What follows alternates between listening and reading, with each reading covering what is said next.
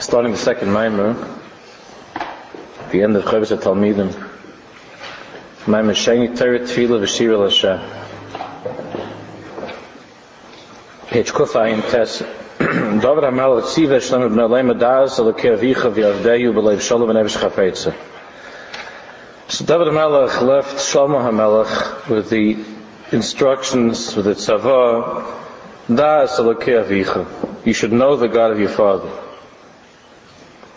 and you should serve Him. You should V'Yavdeyu B'Leiv Shalom V'Nefesh Chafetza, with a whole heart and a desiring soul, Nefesh Chafetza. Gam Ma'at HaYidiyah Mi'Yidiyas Hashem Yisbarach.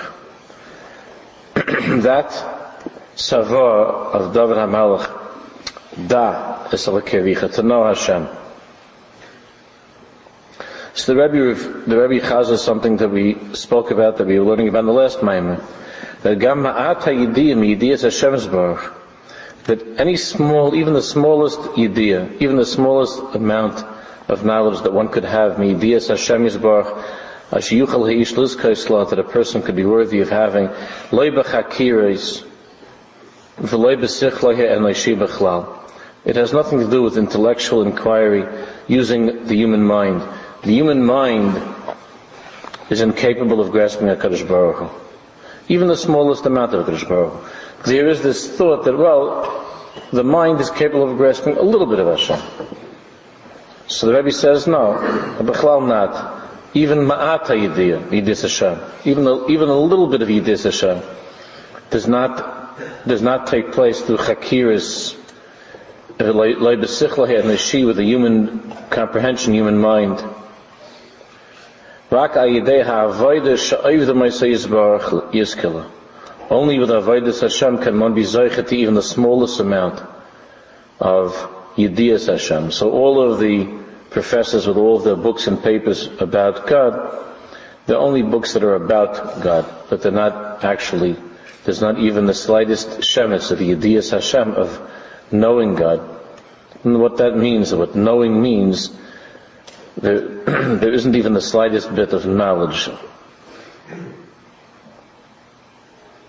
One of the Chavarim was telling me about there's a certain professor that wrote a very, very large and authoritative book on the Chassidus of Rizhin. And it turns out that he was with this when he was a Bach, this Chaver had a Rebbe who met this professor, and it turns out that the professor never had been to a Chassidish Tish or to a Chassidish court in his life. Here, like a 500-page book on Rizhin. Never met the Rizhiner, never went to see, nothing, Gornish. So he writes a book about Rizhin. So everything is about, and then he agreed because he felt embarrassed, so he agreed and he went to a Tish, I think maybe by Biyam or by Square, I don't know where he went to a Tish, and he was honest enough to admit that he has to completely redo everything that he's ever written, just by one hour at a Tish. So he knew about, but he never really knew anything. Even though some old chassid that was sitting there could not write any book about Rizhin. He wouldn't even be worthy of a footnote in this professor's book. But he knew Rizhin more than any professor who had never been there. So when David HaMelech said to his son, Da es Elokei Avicha, I want you to know, you have to know Hashem. He said, V'Avdeyu. The way to knowing Hashem is by serving Him and learning, but the learning is also an avodah. The Da es Elokei Avicha V'Avdeyu. The Baruch Shalom has to let you in. Knowing Hashem is not like knowing chemistry or biology or history, where the subject doesn't have to allow you in. It's completely a matter of the effort that you make intellectually. When it comes to the Baruch Shalom, you have to be allowed in.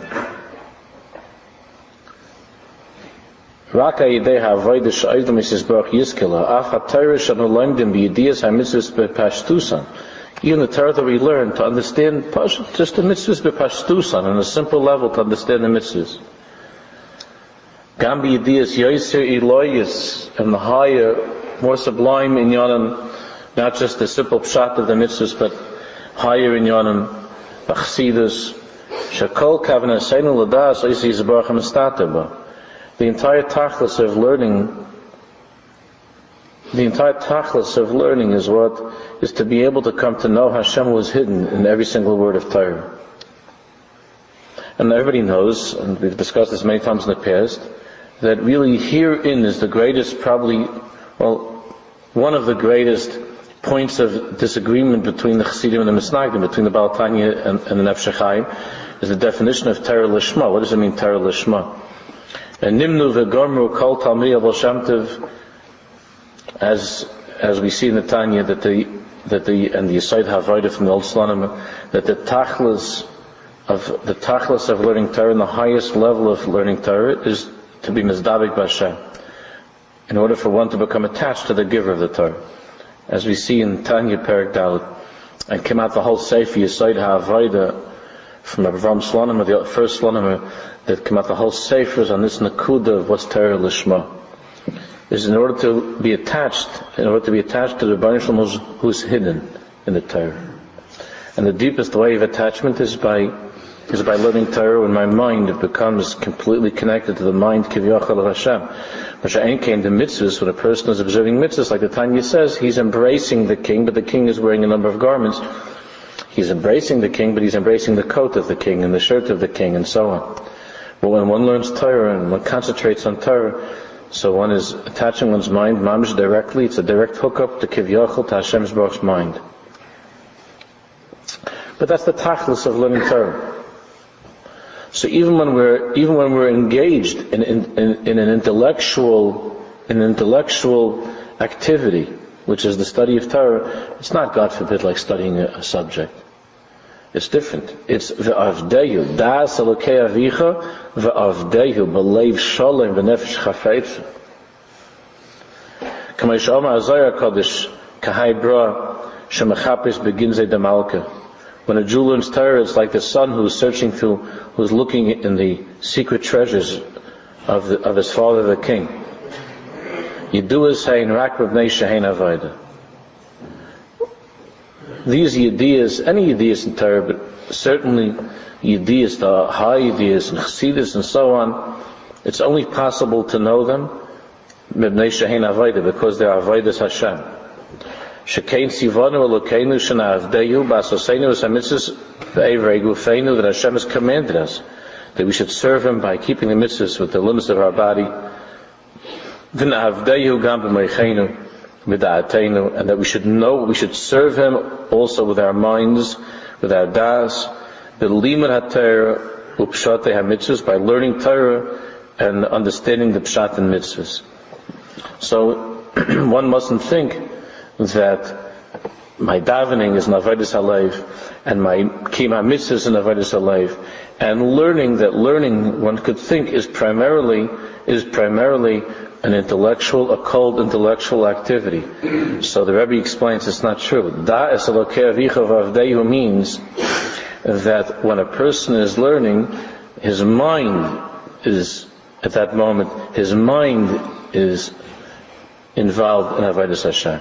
But it's kula Avodas Hashem. It's entirely a matter of Avodas Hashem. V'hine kvar dibarnu b'maimer ha'kodim she'en yidiyas hamayach b'torah v'avodah seichel k'shas seichlim chas v'sholom. We already learned that this Avodas Hashem that takes place with the yidiyas hamayach, with the mind, by using the mind. He said that it is not, we learned in the last Maimer, that we're not allowed to think that it's seichel, that is just a matter of intellect, like other sichliim, like other intellectual things. But really, when a person is using his mind in Avodas Hashem, it means that he is tapping into that neshama that was mishtalshel, that descended from Ein Sof, from the Infinite One Himself, and became enclosed in the human mind. And that each person, depending upon his kaiches and his kalim, and to what degree he refined his mind and purified himself, he's able to connect to the neshama, which is enclosed in the mind, and in doing so, he's actually connecting to Ein Sof Baruch Hu, to the Infinite One himself. In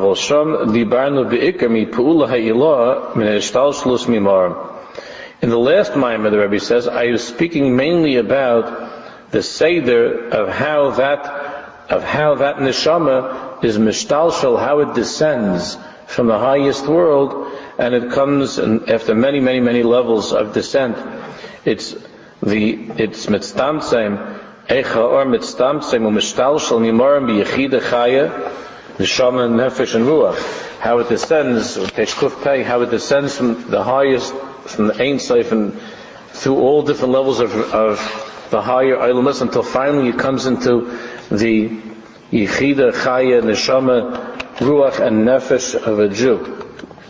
That was the main discussion in the last parak, in the last Maimah, to understand that there's a Hishtalshelus that's taking place from the higher world down below. So when a Jew's emotions are being used, when he's tapping into his emotions, that means there's ruach, and nefesh is kaved, is the ruach is the leiv, is the heart, and nefesh, and in the liver is enclosed the kaiches of the nefesh, and so on, as we spoke about in the last Maimah. But va'ata, the Rebbe says, v'tzeineinu l'daber yoysim yapula sheba adam. Whereas in the last Maimah, we were learning more about the Seder Hishtalshelus.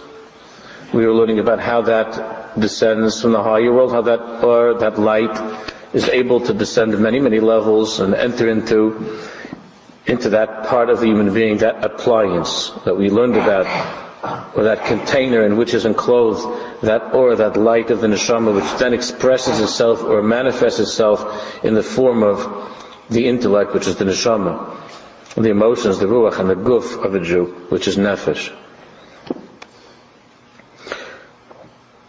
But now, the Rebbe says, now I want to talk more about what's taking place within the person. Not the hishtalshelus from above to below, but what's in the person. How does one become attached to this light that's within him? And how does he reveal this infinite light that becomes enclosed in his nefesh, ruach, and neshama?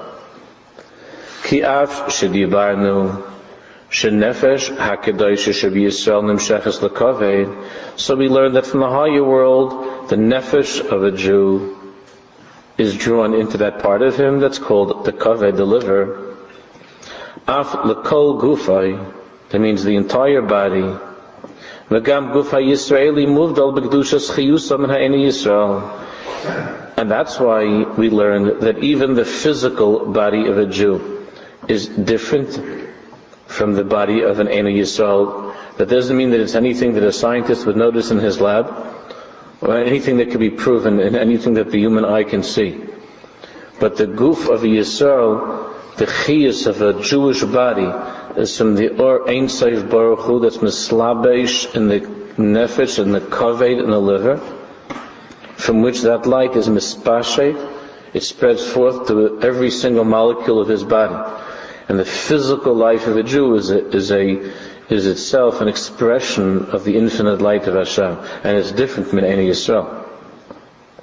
Mikomakom roim, nevertheless, as far as what we see with our eyes, Mikomakom roim shekashem is gashem ha'isha Yisraeli. When a Jew is misgashem. In other words, when a Jew becomes very embedded in physical things, becomes very involved in physical life. When someone kashem is gashim ha'ishi Yisraeli, nelemes chiyus kedushal somimenu. As far as what we see with our eyes, it seems to us that when a Jew is misgashim, he becomes very involved in physical things. Nelemes chiyus kedushal somimenu. That chiyus of holiness, that light, disappears from him. V'nisha rak ka'adam levado. And all that's left is a regular human being, like any human being. No different from a person, could even be worse.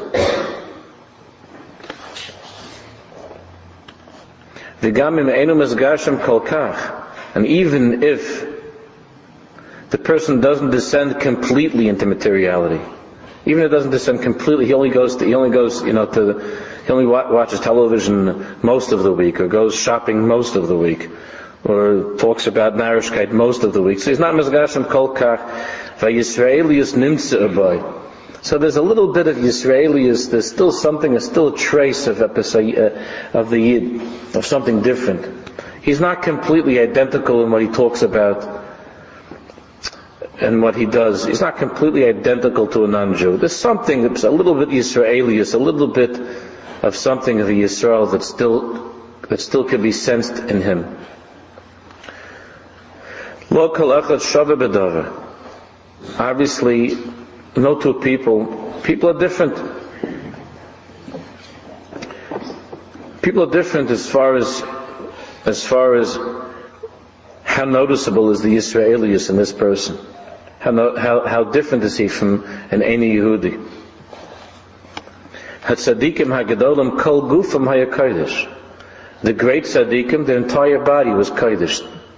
Every single ounce of the tzaddik is kodesh. Gam chusheim, gam chiyusam. Their senses and their entire chiyus. And therefore, gam be'enei habasa, the big tzaddikim, even with their physical eyes, roha oiris neshamas hamalachim. We know that the tzaddikim, with their eyes, they were able to see things that we can't see. They saw malachim, they saw neshamas. They saw neshamas with their eyes, but the tzaddikim, and the stories that we have that I'm not going to go into now, and when the tzaddik gave a regular person passage into that world to be able to see, there's a ma'aseh from the old Triska Magid that he had one of his talmidim wanted to see when the tzaddik with Triska Magid was alone in the room, what the avodah was, and he was hiding under the bed, and he was able to see, he said, countless thousands, hundreds of thousands, he saw neshamas, different surahs, and he heard screaming and yelling that they came to Triska Magid's room for a tikkun, and this Talmud passed out, and Triska Magid pulled him out from under there and warned him and told him that to understand that he shouldn't try to be involved in those things that are beyond his understanding. And the Rebbe showed him just for a second, a little thing of what was taking place in the room. 1,000,000 neshamas are coming and screaming to Triska Magid for a tikkun. Whatever that means, to see a neshama, to see a malach, that it's not something that we have any hasag of. But these tzaddikim are able to see with their eyes things that we can't see. Because the guf was Torah v'kodesh, their bodies are completely holy, and therefore they instinctively and intuitively did the right thing. So when the Satmarov was a little boy, and somebody came to see, he was a wonder child, and a Rav came to see the famous little boy, little Yoilish, and he was sleeping. The Rav was disappointed because he wanted to see he heard so much about the little boy and how smart he was and how holy and how beautiful he's sleeping. So Kedushas Yontif took the guest to the room and said, I'll show you something. I don't want you to leave empty-handed. And the Kedushas Yontif put his hand over the mezuzah, and the little boy Yoilish jumped out of bed and said, What's this? What is it? That the mezuzah was covered.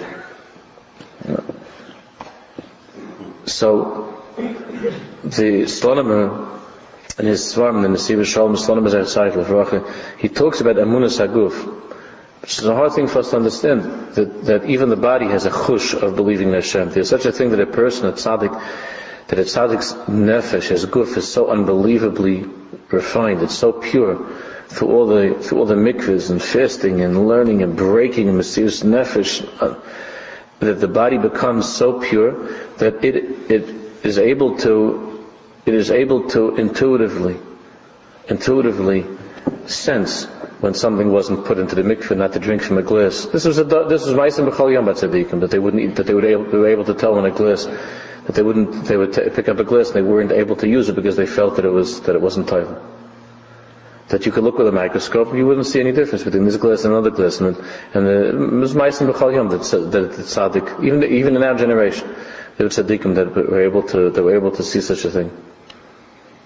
I've often mentioned that the tzaddik Reb Chaskel Levenstein, the Mashgiach, Reb Chaskel Levenstein was a Kaddish Elyon, that he was, when his Rebbetzin always made the fish for all the years, and once she couldn't make it, she wasn't feeling so well, so the daughter made the fish, and the Rebbetzin was telling her how to do it, and what to do was the same exact fish. And the second Reb Chazkel tasted it on Friday night, he said, this isn't my wife's fish. Somebody else made this fish. So the Rebbe said, so what do you mean? Why is that? Why do you think that? So he said, because when you make the fish, in every single bite, I feel your intention that it should be the covered Shabbos, and I didn't feel any covered Shabbos that was put into this fish. So what? Now in America, you could probably go to the store and they'll charge you an extra $4 to buy fish that had the covered Shabbos kavanis. You could get for an extra few dollars covered Shabbos fish. That's not anything you could put into that you could. I was thinking about business, going into business. That's not something that a person can figure out. Only Kedoshah Elyon, somebody like Reb Chazkel, who lived the life of Kedusha and that his body was pure and holy, that he was able to intuit, to know. And he would have been the first to say that he doesn't know what. There's nothing Kabbalah. Reb Chazkel would say that there's no covered Shabbos in the fish. So the way you and I taste fish, he tastes covered Shabbos, and when it's missing, so he can, in his mouth, it's not the same fish. He could feel the difference, and he knows what the difference is. Not like he's saying there's something up is different. He didn't say there's something different about the fish. He said it doesn't have covered Shabbos in it, because the daughter was a nice girl, but she wasn't the Rebbe. She didn't have those thoughts of covered Shabbos. And these are ma'asim that we have from Tzaddikim. From covered Shabbos, how the Tzaddikim tasted Shabbos, and the Ma'aseh of the Noam Elimelech, when he had that food that was prepared by some simple person, the whole Ma'aseh, the Noam Elimelech wanted to go back to that place. It was some horrible, disgusting tasting food, and the Chassidim throwing up, and Noam Elimelech said that this is a Tam Gan Eden, because that poor woman was so excited that she heard the Noam Elimelech was coming to town, and she prepared with the last penny that she had, and she cried and said Kapitlach Tehillim over that little thing that she made, and she didn't know how to cook, and the Chassidim were throwing up, and the Noam Elimelech says a Tam Gan Eden. So it wasn't like the Noam Elimelech was thinking, this is going to be a good story one day. It's a Tam Gan Eden. He tasted a Tam from Gan Eden. And in that, because he tasted the tehillim of a Jewish woman, of the Chayzer from Lublin, when the Chayzer had a very hard time wherever he went, when he would sleep on a bed, because he would know all the thoughts that were ever on that bed, So he used to sleep on the floor, because he couldn't stand sleeping on a bed where there were thoughts of tumah, things that were impure. So there was finally, when he was coming, one year he was coming to, I forgot which town, so there was a Yid that decided that the Rebbe was going to have a good night's sleep when the Rebbe was coming. So he was a carpenter, this Yid, and he made from scratch. He chopped down the tree from scratch. Everything with that bed he made, and he made with the whole time with pure and holy thoughts. And this Yid, and he made this bed for the Chayzer. And everybody was excited that finally the Chayzer was going to have a bed he'd be able to sleep. So when they put that bed up there, so the whole night they heard the Chayzer walking back and forth. So they asked him in the morning, Rabbi, what happened? So he says, I couldn't sleep in that bed.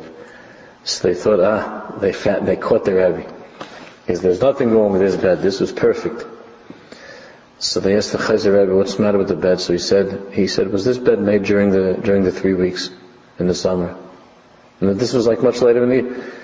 So they said, yeah. So he said, there was a Yid, when a Yid made this, he was crying over the Churban, I can't sleep on a bed that's filled with Jewish tears. I can't sleep on such a bed. So the body of the Chayzer from Lublin felt that he felt the tears in the bed. Such a thing. And there are many, many, many such stories with tzaddikim, that be'enei bosa ro iris neshamas malachim, that the tzaddikim mamish, they were able to see into things that are not physical. V'gam ba'ozneim shomu kol Hashem imarm, and with their ears they were able to hear kol Hashem, the voice of Hashem.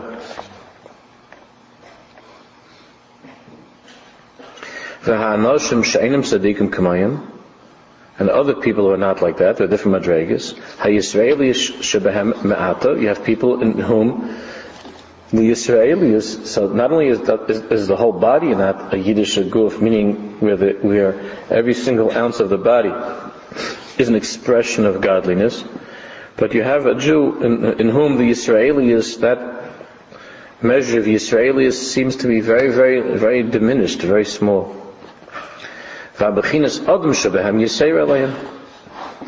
And what seems to be the main ingredient in these people? There's a little bit of Yisraelis, an occasional, Jewish word, an occasional mitzvah, whatever. But what seems to be the main ingredient in these individuals is the Bechinas Adam. That quality that they share with all human beings. That's no different than any human being.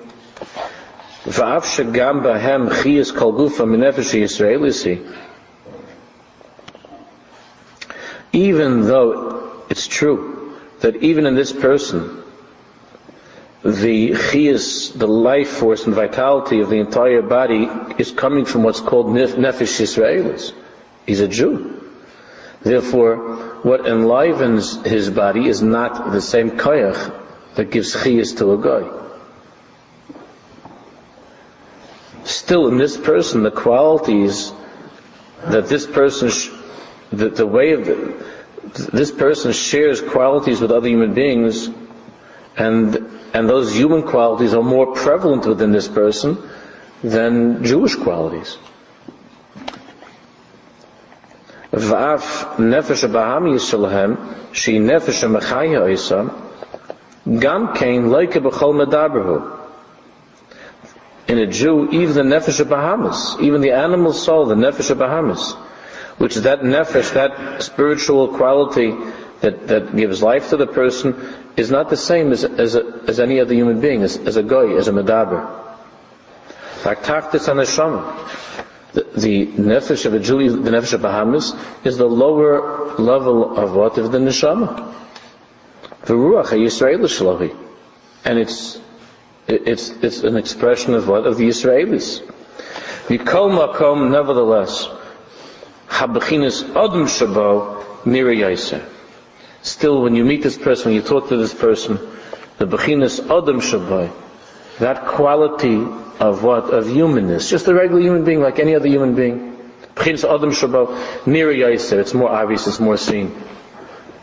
B'nei shesov kol sov, b'nei adam anachnu, sov kol sov, we're human beings. And we are living in a physical world. So that's what we see. But the tzaddik could meet a Jew who's very, very, very far removed from Kedusha, and the tzaddik is able to see certain things that we can't see. But as far as what we see, it seems to us that this person is a human being like any other human being. And what we could see is that fakert, you could see that, that there are other people who are not Jewish who are much more spiritual than this person, have more to say about God, who are more concerned with ethics and noble ideas and ideals and concepts. And while this Jew is, late at night shooting pool or whatever, drinking beer, chas v'shalom. And this is what we see. And he's a human being like any other human being. To what can this be compared? L'shoshana shereicha orev, to a rose that has a very beautiful fragrant smell.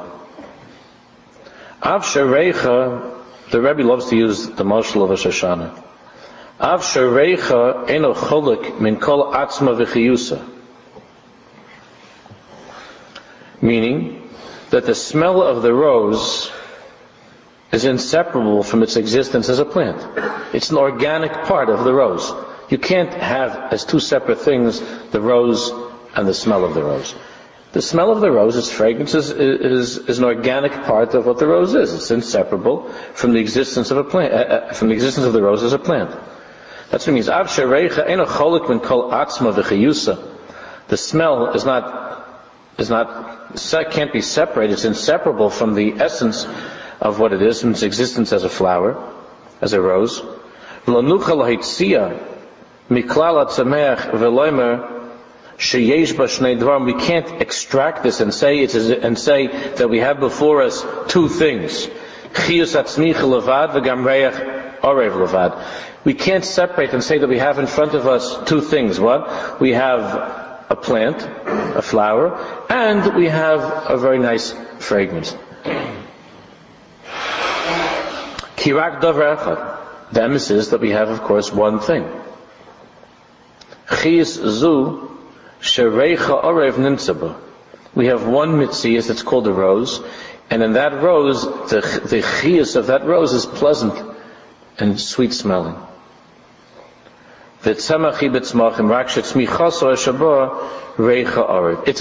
it's a plant. Just that the koyach that this mitzias of smicha, of plant, of a vegetable, of a growing thing, of a plant, it possesses this quality of a pleasant smell.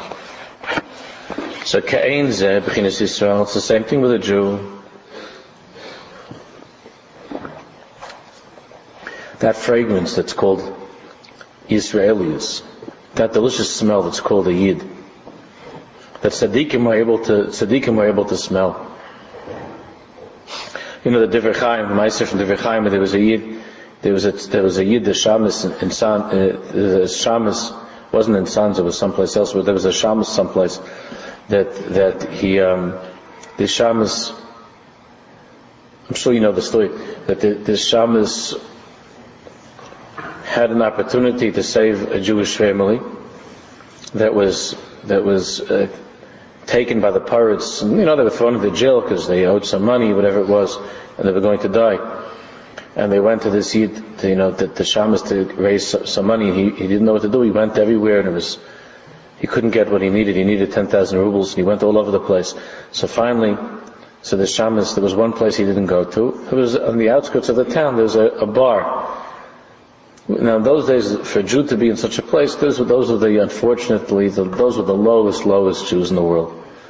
But he said, they were also Jews, and they were the only ones that he hadn't gone to for money, and they have money. So he went to this bar, and they're playing cards and gambling. And he came in, this Yid, and he said, Rabbi, he banged on the table. He said, there's a Jewish family. You're also Jews, have Rahmanis. There's a Jewish family. If I don't collect 10,000 rubles by tonight, whatever, so they're going to die. So they looked at each other. So finally, one said, "I'll tell you what, Yankel. I'm going to give you the entire 10,000 rubles." And everybody, whoa, he's a big geweer, this guy, a big gambler. And he said, "I'm going to give you the entire 10,000 rubles. But we also want to have a little bit of fun, if you don't mind." So Yankel said, "What is it?" He said, "We want you to dress up." This guy has at home or something, the outfit of a galach, of a priest. We want you to dress up as a galach, and we're going to carry you on our shoulders through the town. I don't remember what he had to say. They wanted him to scream out something too, but he has to wear the clothing of a galach, of a priest. He didn't know what to do, but his family's, in the end, without going through the whole story, in the end, he didn't know what to do. There was no other way to save this family. And he agreed. So he was one of the most respected Jews in town. And he agreed. He went, and they carried him like a crazy person. They carried him in a galach's outfit through the center of town, and they all, these chevra from the bar were screaming out crazy things, and all the Jews couldn't believe they came to see. And they gave him the money, and he hid, and he ran, and he saved those Jews. Soif Ma'isa was that when the Divrei Chaim came to the town a long time afterwards, so he was walking through the town, and he stopped the wagon. He said he has to go. There's a place over here that has a smell of Gan Eden. And they knocked on the door, and the Sanzer was there with the Chassidim, and the Sanzer said, "Could I come in? Would you let me come in here?" So they said, "Of course, Rebbe." So he says, "There's a smell of Gan Eden." And the Rebbe walked right to this room, and he opened up a drawer, and the Rebbe put his hand inside, and he pulled out this outfit.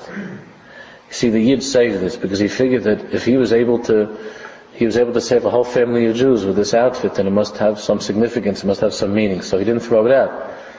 So the Sanzerov took this, and he put it to his nose, and he said, there's a smell of Gan Eden, but you're going to have to explain this. Like, what is this? The Sanzerov said, "What is this? How could this tumah have a smell of Gan Eden?" So this year told over the Maisa that happened, 10 years ago, that I had to wear this to get money for the sons of smelled, and he eat such a thing, and the levushim of a yid. And anybody else would smell only what? Perspiration of some galach and tumah. And that's it. And the sons of smelled, he said, smell mamish, like from this parasha. Kerech Soda Shebercha Hashem. Reach B'ni Kerech Soda. Like Yitzchak Avinu was able to smell. That's how the sons of was able to smell. And like Rashi Chazal say, that Nichta Simay Reach Gan Eden, that Yaakov Avinu couldn't hide his smell. The Soda is the state, Chakat Apuchn is the field of holy apples, which is Gan Eden. And you could dress up in anything you like. Yitzchak Avinu says, Yitzchak Avinu was able to smell. He had such a koyach to smell. So, that's what it means. Kisher Shana ben Achoichim, the Jews, like a rose. Kein ze b'chinas Yisrael. Gam chiyas gufa kodeshi. You can't separate, with a Jew, you can't break him down into different components and say, there is this neshama. Okay, as a Yiddish neshama, something inside of him, he has this little holy thing inside of him, this little spark. But his body is just like anything else. So Rebbe says it's not true. You can't, every single inch of a Jew, when you slice it into a million pieces, it's still a Yid. This Yid brought me the other day, I heard about this because it's written in the Svarmi from Rabbi Yaakov Emden, and others wrote about it, but I never saw it. But it's written in the Svarm that there are rocks by Gan Eden, that's different from by Har Sinai. In the area of it, we don't know exactly which is Har Sinai, there's no clear Kabbalah, but we know Be'erach, in Midbar Sinai, we know Be'erach where Har Sinai is. So you know about this, that there are certain rocks in there, that the rocks by Har Sinai have an image of the Sneh inside of them. It's the only place in the world where they have these rocks. That if you chop it down to 1,000 pieces, every single piece, I can show it to you, I have one. Rav Moshe Feinstein wrote about it too in a tshuva, that he saw, they brought it to him in a letter. They brought it to him, he was astounded by this. He says, not that we need this to prove anything, but he says, taka a pella, and it's brought down from the Kubbalim, from earlier generations, that when you crack this rock in half, on the surface you see little trees all over the place, and then when you break it in half, no matter how many pieces, it still has little images in it. It's the only place in the world that there's such a thing.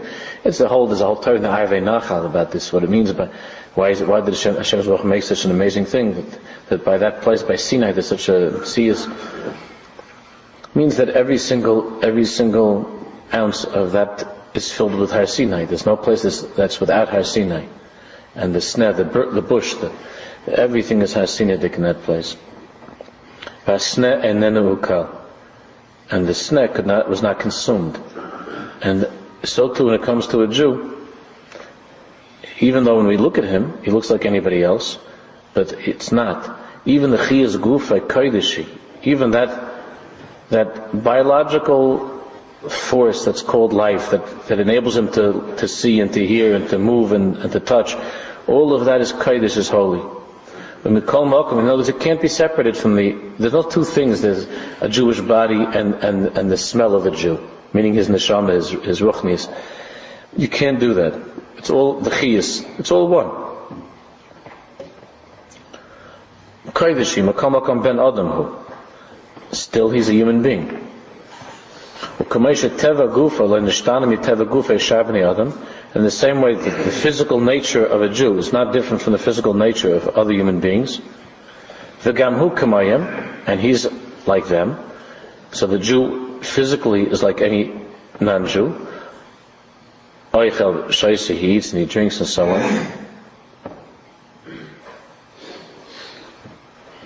But the eating of a Jew and the drinking of a Jew and his entire mahus, his entire essence is more refined. It's different.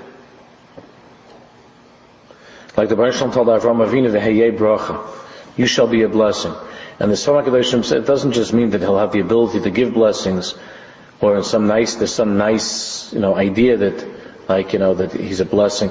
It means that v'heyeh bracha means he himself be'etzem is a bracha. A Jew be'etzem is a bracha. Not only if he behaves nicely, that may you be a blessing to your parents and grandparents and bring them much nachas. No, be'etzem, a yid is v'hayei bracha, is en ganzen a bracha, he's a bracha. You shall be a bracha, v'hayei bracha, whatever that means. It's a different hasag of what a Jew is, v'hayei bracha. So the Rebbe explains, K'maychein lo'ynucha lo'yma gam b'sichla shel ha'Yisrael hu min nishmasai shenatoli b'merayis haguf. So he says, so the mind of a Jew, of course we know, we learned in the last Maimon that the mind of a Jew is drawn from the neshama.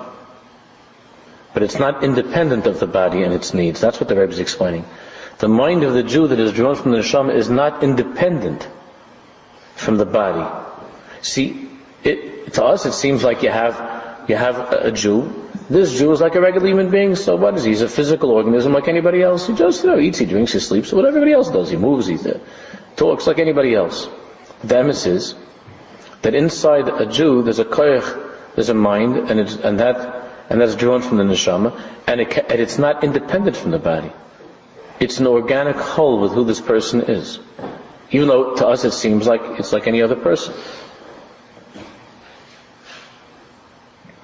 Therefore, if this person's mind is weak, if it's weakened, even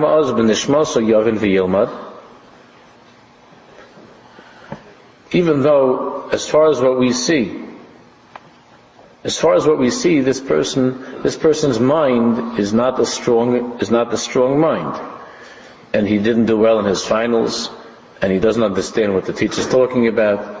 And as far as what we see, there's not much going on over here. But in his neshama, that doesn't mean that there's a dumb Jew. He says even b'shas ma'isa, when it seems to us that his mind is not only his mind is like the mind of a non-Jew, but b'chlal, not even. He has a weak mind. But b'nishmasa yavin v'yilmad, in his neshama yavin v'yilmad. Kevin shesoif kol soif nishmasa al gufa shechenes esliyaba, because the emes is that his body is inseparable from his mind, and which is enclosed in the neshama.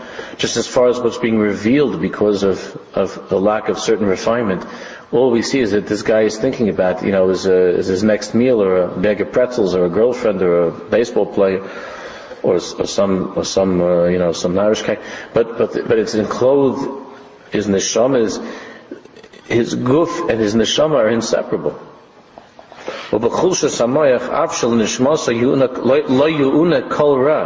Therefore, even when his mind is so weak, and this guy hasn't learned the word of Torah, you meet a Yid, and he never learned Bereshis, he never learned the word Bereshis, he never heard of Bav Mitzvah Bav Akam, doesn't know anything about Yiddishkeit. But still, that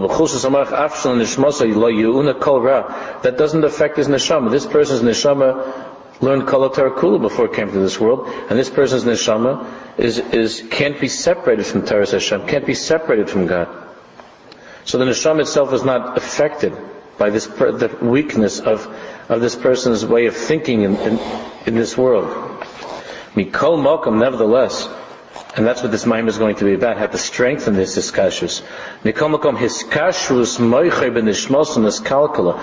What has been ruined, what is in terrible disrepair, is what? The hiskashrus, the connection, the bond between his moich and the neshama. That's what's terrible situation. The neshama is fine, but the connection between the neshama and the moich and the brain is terribly disrupted and hurt and broken and ruined. The connection between the neshama and the moich.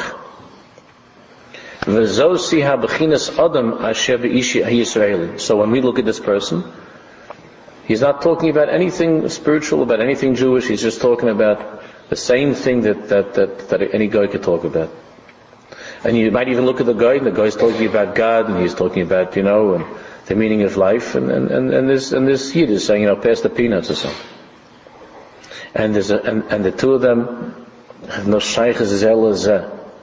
That this is a person who has a chelik elokami who has a neshama, and this person is neshamaless. Whatever the root and source of a guy, that's not for now, but he doesn't have a neshama. And that doesn't mean he doesn't have some spiritual capacity, but it's not a nishmas Yisrael. And the chilik is that this person, it's not that he doesn't have, this yid, it's not that God forbid he's now a human being without a neshama, chas v'shalom. He's a yid. And he's a yid, even his mind, that's all it's thinking about is peanuts, it's still the moich of a yid. But it's not attached to nishmas Yisrael.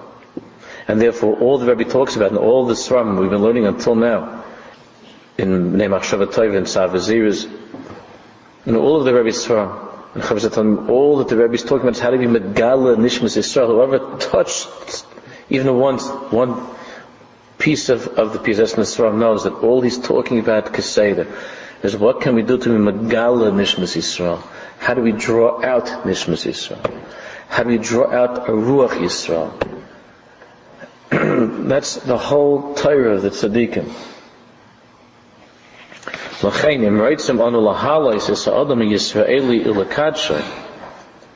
Therefore, if we want to lift up the Adam HaYisraeli Ulakadshay, and to sanctify him, to what? There should be holiness in his life. Lo dailon u'masha dibarnu be'in hishtalshel se Yisraelu so hilo levad. Then the last mimer is not enough. Because all I explained, the Rebbe says in the last mimer, was how this Nishmas Yisrael ended up in a Jew. How that's mishtalshel all the way down from the highest worlds and ended up in you. He says, that's what I explained. But that could end up in you, and all you talk about is narishkeit. And your entire life is empty. And you never heard a word of Torah, and you never said a tefillah in your life. And your midas are completely, einim mesukanas. Your midas are disgusting. That's where I left off, he says, the last mime. The last mime was how all of these things are descending from the highest world and they're part of you. And now they can't be separated from who you are. But that doesn't mean that they're going to misgala, and that there's going to be a connection between your neshama and your moach, between your ruach and your life, between your nefesh and your kavod. That's what he says. Lo daima sheli b'ayne b'nin ishtalshel se Yisrael se lo levad. V'atzrichim l'daber gam b'peilus ha'adam ashabo u'v'ofani hasagoso. We have to talk about the human functions and how you could be masig, how you can make a connection between between those higher superhuman kaiches in you and the human functions of your life, so that when you eat a piece of fish, you'll be able to taste Shabbos on the highest level, such a thing. L'man yeda eich lakachas as resen hamemshala gam aleihim, so that you should be able to know how to take the harness and control over all your physical kaiches, ulahafilam bepulas kedoshis, and to what? And to engage them in holy acts, and that even the body is drawn into holiness. But it's not enough to know that a Jewish body is descending from that koyach that's called the nefesh, that's enclosed in the liver. But we have to know how to make a connection between what? Between the nefesh Yisraelis, the Jewish quality, that Jewish soul, and what? And the Adam Shaba, and the human being, the regular human being that eats, drinks, sleeps. How do we make a shidduch between the nefesh Yisraelis, that quality that's kulay kaidish, the neshama, the ruach, the nefesh chayichim? How do we make a connection between that and the Adam, and the human being that we have in front of us? That is the tachlis of avodas Hashem. That's the tachlis of learning Torah. That's the tachlis of teaching Torah to children. That's what chinuch has to be about. That's what Torah should be about. That's how we're supposed to be teaching and raising our children, to make that connection.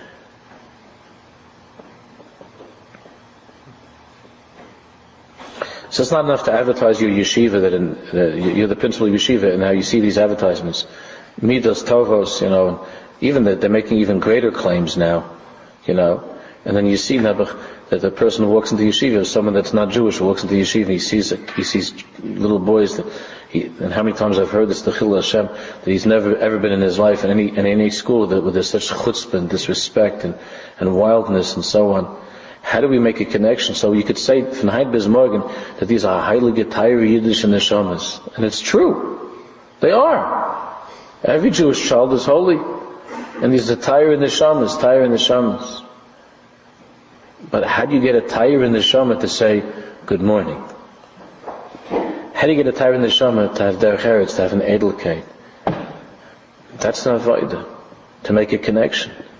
And if we're just going to say that, no, the heilige neshamas, it's true. And every one of those would be Ma'aseh Nefesh, every one would be Ma'aseh Nefesh, to be a Jew and to remain a Jew and so on. But how do we make a connection to draw out the Yisraeli Yeshiva? The sweetness, the gentleness, the refinement, the holiness, the greatness of a Jew. That it shouldn't only be something which is hidden deep within the person, in his nefesh, ruach, neshama, but it should be something that changes, that lifts up the Adam Shabbai.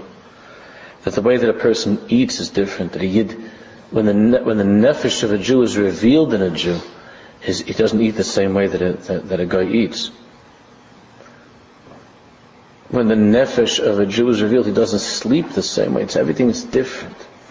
Everything is different. When you see a tzaddik, there's nothing that the tzaddik does that's the same as anybody, as another person. Everything that tzaddik does is different. There's no part of him that's not a tzaddik. So that's what we have to do. To learn how to reveal within our lives, within the Adam Shabana, the human beings within us, to reveal that I'm not stam a human being, I have a Nefesh Yisrael. A Nefesh Yisrael means that when I reveal that Nefesh Yisraeli in my physical life, it means that my physical life is not the same as stam, as another human being. It's different. It's different. And on the highest level, the tzaddik can't use a glass. That wasn't table. The tzaddik can't eat a piece of fish. That wasn't covered Shabbos. That's on the highest level. It's just different.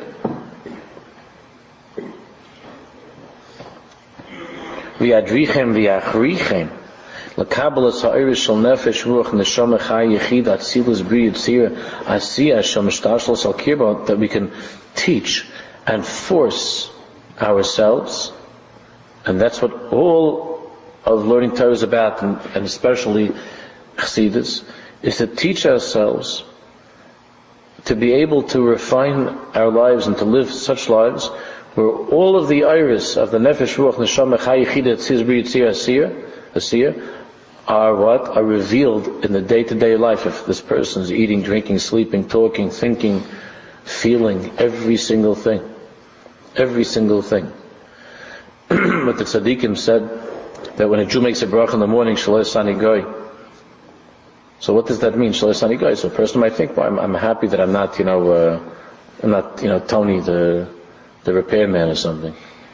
So first the tzaddikim said that when you say Shalei Sani Goy, it means you could be the smallest little Jew in the world, and when you say Shalei Sani Goy, it means you're not the king of England. What do you mean? You're not talking about some, but that's not the deeper meaning. Shalei Sani Goy means there isn't one thing about me that's goyish. There isn't anything. Shalei Sani Goy doesn't mean that I was born a Jew, but there isn't anything. How I talk, how I sleep, how I eat, how I drink, every single thing. There isn't one thing about me that's not Jewish, because the Yisraelius is completely and totally revealed. That's the bracha of Shalei Sani Goy. What do you mean, Shalei Sani Goy? That's why the Shvus Yaakov and others ask, why don't we make a bracha Shasani Yisrael? That you made me into Yisrael. That's a nicer bracha. Why do you say Shalei Sani Goy? Say that, Baruch I want to thank you, you made me into a Yid. So the tzaddikim say, that's not so posh. To make yourself into a Yid, that's something you have to work on your whole life, that the Baruch didn't do that for you. What do you mean, I'm a Yid? My mother's Jewish. It's true. But that's really Shalei Sani Goy. But that you're talking, breathing, sleeping, eating, every single thing about you is what? Is Yisraeli. It has that Yisraelius in it. That's Da'as Elokei Avicha ve'avdeyu. That's a lifetime of serving Hashem Yisborach, of working for Hashem Yisborach. And in America, it's bigger than you say now. What? It's because the biggest yeah. Here. Sure.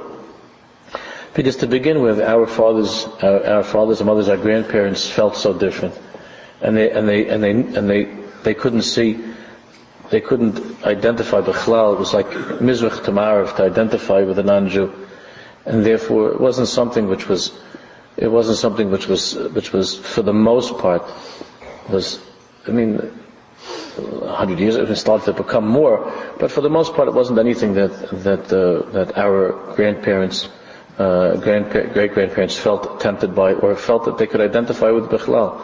There was this feeling that it's altogether a different birya. We talked to our fathers. I have to go to grandma. I never met my grandfather. We talked to parents. Maybe not so much if they maybe in America, but even the old Jews that grew up in America, it's a different, and then of course it's nowadays an out to say, and you have to be very careful, you have to be politically correct, and the truth is that a Yid should speak in an edel way, not to talk down about a guy. It's not that, and sometimes so somebody was very angry. I had this person. I had a whole thing that why doesn't he like. He went someplace and he saw about the Chassidim that the way that they were talking about the guy this, the guy that, and that it's disgusting, and he can't identify with these Chassidim. The Chassidim he can't identify. So I tried to explain to him that it's not a good thing. And I've spoken about that before in shul. It's not a good thing. And there's a certain ingredient of insecurity. Okay, it's not a good thing to speak about it Tzelem Elokim in a derogatory way. But I said, but there's a mitzvah to Lamed Schus on Yid also, right? So what's the Limud Schus? The Limud Schus is that these are people who are desperately fighting for their children, for the neshamas of their children, and they desperately want their children to feel totally, completely different from the others. And it's becoming harder. It's not so pashut. And sometimes those type of lishonos, those words are being used, not to say that he doesn't, that he's not that this person's not a nice person, and not to say that this Yid wouldn't do even a taiva for that person. He would. They're nice people, and they would do favors. That's not what it means. But it's a way, each time that he says it, it's a way of saying, it's not, you have to know who you are. The truth is, it would be much better to do it in a more positive way, and there are many people who just don't have the kaiches. They're not such wonderful mechanchim or parents. Same as us. We also have our struggles. But I was raised in a house where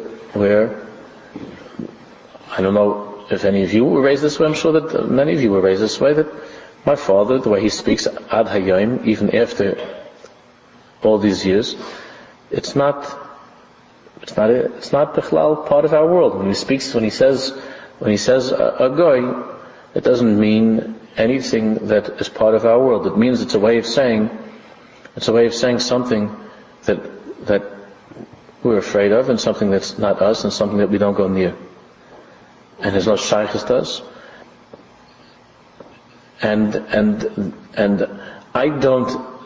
I'm not necessarily saying that that's a way that we could teach these days, but like everything else, with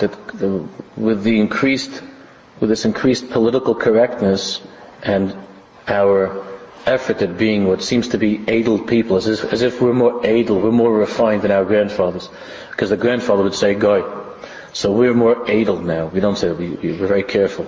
We don't want to step on anybody's toes and hurt anybody. We don't want to give the impression that in any way we're different and so on. I don't see that we have better midas than our grandparents and great-grandparents. I don't think so. That was a way, not that I'm advocating that type of language, but that was a way of separation. And even nowadays you see that there is this effort that's being made to make that distinction. And therefore, there's something to be said, there's something to be said for the person who says that this is a goyish show. This is a goyish song. I don't know, nowadays you can't say it, and I avoid using these terms in shul also, because when the shul first started, I once slipped, and I got Misha Baruch from a committee of liberals, that felt that this is a derogatory, disgusting thing to say, like a goyish book or a goyish show. Right? The emphasis that's a way of reminding ourselves, but it doesn't go over well in America because we've become so goyish. That's why. That's really why. That's really why we're embarrassed of who we are. That has nothing to do with that we're nicer people. No, my father spoke very nicely to the people he had in his store. He was unbelievably nice to them, and wasn't condescending at all. I never saw that he should speak down to any human being, anybody that's cared about telling like him. But we were raised, it's them and it's them. It's different. It's not us. And we just all these sophisticated. We become much more sophisticated and much more choshev, and we're much more. We're much more refined, and we have a great appreciation for human beings and so on. It's all Bubamaisis. It's a bunch of baloney like the rest of all that liberal and Irish guy. It's all a bunch of Bubamaisis. And I bet on that little Hasidic kid growing up more Torah mitzvahs than the professor that lectures about how he has no shaykhs. This guy feels no shaykhs to Chassidim. The Chassidim feel no shaykhs to Goyim. I put my bet on the one that has no shaykhs to Goyim, that the great-grandchildren are going to be Jewish, than the one who says, I can't stand those Chassidim, I have nothing to do with the Chassidim. But at work he feels such an affinity, he feels such a connection, and he feels such a warm, he's just part of this great melting pot that's America. But you hear when he talks about Charedim or Chassidim, how he talks. When it comes to Charedim and Chassidim, there's no melting pot. It's a pella. You can't say the word Goy, and at work he feels such a yedida, such a chavashach with everybody. He's part of mankind. We're no longer in the ghetto. We get with it. We're like everybody else. And okay, I'm a Jew. I'm Orthodox. I am proud of being a Jew. But we're like everybody else, except when it comes to people with beards and payas, or people that are learning in Kollel, and you hear lashonis coming from Jews. They wouldn't say those lashonis about a Goy. They wouldn't say such words about a guy. With a guy, we see eye to eye. He's civilized, he's refined, he's a pleasure to be with. But by Jews, a guy walks into a shul, and right away he's. But if the executive vice president of a company walks in with a ring on his pinky, and a little kerchief, you know how they wear a little kerchief, comes in, very, very nice, walks in, so yes, sir, what can we do for you, sir? We have a very strong connection, we have a lot in common. This is all part of a terrible siluf, of a distortion of what a Yid is. The emphasis that a Yid walks in, even if he's a tzebrach and a Jew whose clothing are filthy and whose tzitzis haven't been washed in 10 years, and his payas are standing up straight, and he's holy and pure, more than Bill Gates that might have 2 handkerchiefs, right? But we're so out of it that we push it on. We don't see this at all. So all we see is since we're not sensitive to the Israeli Shabbat, we don't see the Yid in this person. We just see ourselves as regular human beings. And as regular human beings, Bill Gates is put together. He's got a $5,000 suit, and he's got beautiful shoes and beautiful necktie, and he's got pins and things going on. No, it's gewaldig. And you see this Yid, and you say, he's a schlepper, a schnorrer, nobody wants. And mitzad ha'adam shabo, that's how it looks. You wouldn't catch a bad sniff on Bill Gates. I bet you he takes 5 showers a day, and even when he's not showered, he's probably spritzed with every single chemical that they put into the shelves, right? It's very put together. And this Yid walks in, came in from Yerushalayim looking for Achnasas Kala, and you see, and you say, whoa, he comes over, you gotta keep 10 amos, he shouldn't suffocate. And he's a Yid, and the tzaddikim, when the tzaddik would have met Bill Gates, I'm not saying anything bad, I don't know Bill Gates, I'm just using as an example, but the tzaddik would go, and by that Yid, the tzaddik would say, shtik Yid, right? And to give him a kiss and a hug. What a delicious smell. But we're so lost, that we're so phony and broken that we smell on the Yid a bad smell, and we smell on the guy, and then we have all the talks and all the lashonis and who we look up to, and everybody. It's all Havel Havolim Mamish. That's what it is. Havel Havolim Mamish. And when we understand what's the Yid and the Yisraelis and the Yid, and we learn, and in our lives, of course, to fill out all of our machshavas, dibur, and maisim with that Yisraeli Shabbat, then certainly the person would take a shower and would take care of himself. And there's something that's hurting in that person if he doesn't take care of himself. But now, God forbid, that he's not a Yid, he's not a Yisrael, he's not shining, and he doesn't smell like a rose. That there's no guy in the world. It could be the guy that's giving speeches about cleanliness. He's Mr. Hygiene, and he's Mr. Spirituality, and he's got a following of 10 million people that listens to him talk all day long, like this guy that sits in his Gachkas, the Indian, what's his name, or the Maharashi, sits all day long darshaning about religion. He stinks. He smells. And this little yidel that he's delicious. And that's who we are. But we'll have to learn more how to make it part of our lives and continue.